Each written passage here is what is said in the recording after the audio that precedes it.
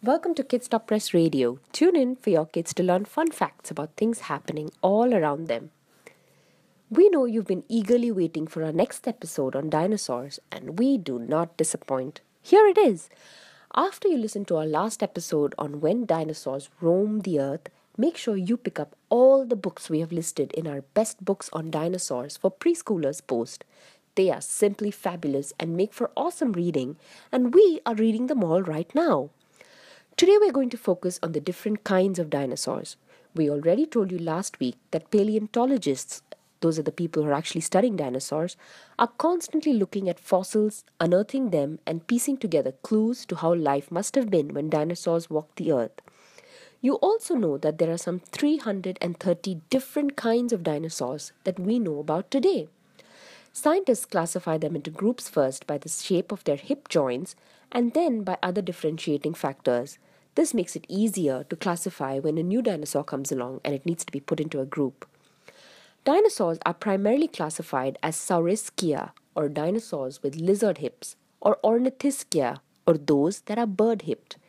Saurischias have theropods and sauropods. You actually know all about a theropod already. Any guesses? Yes, the Tyrannosaurus rex. Known for its fierce predatory nature, this dinosaur walked on 2 feet and hunted its prey. A well-known sauropod is the Brachiosaurus, known for its long neck and tails. These were peaceful herbivores. The Ornithischian dinos were all herbivores. Heard about the Stegosaurus? This one was striking with spikes that ran down its back. Did you know there are also some dinosaurs that could fly? Like the pterodactyls and the pteranodons. Find out how these are spelled. There's a little surprise in there for you. These were popular ones that could fly, and the pteranodon had a wingspan of over 20 feet. But here is a really cool fact. Because pteranodons and pterodactyls were neither classified under Saurischias or Ornithischias, they are actually called pterosaurs and not dinosaurs. Now make sure you wow the others with this fact at your next dino gathering.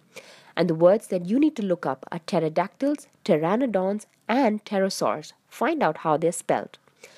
Again, there are so many more ways to classify a dinosaur, and we haven't begun to talk about classifying them according to the period they lived in.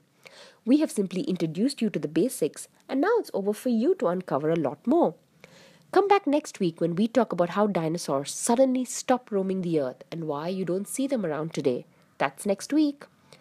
If you like this radio spot and want to hear many more like this, make sure you subscribe right now to KSP Radio to listen to many more bite-sized news spots just like this one.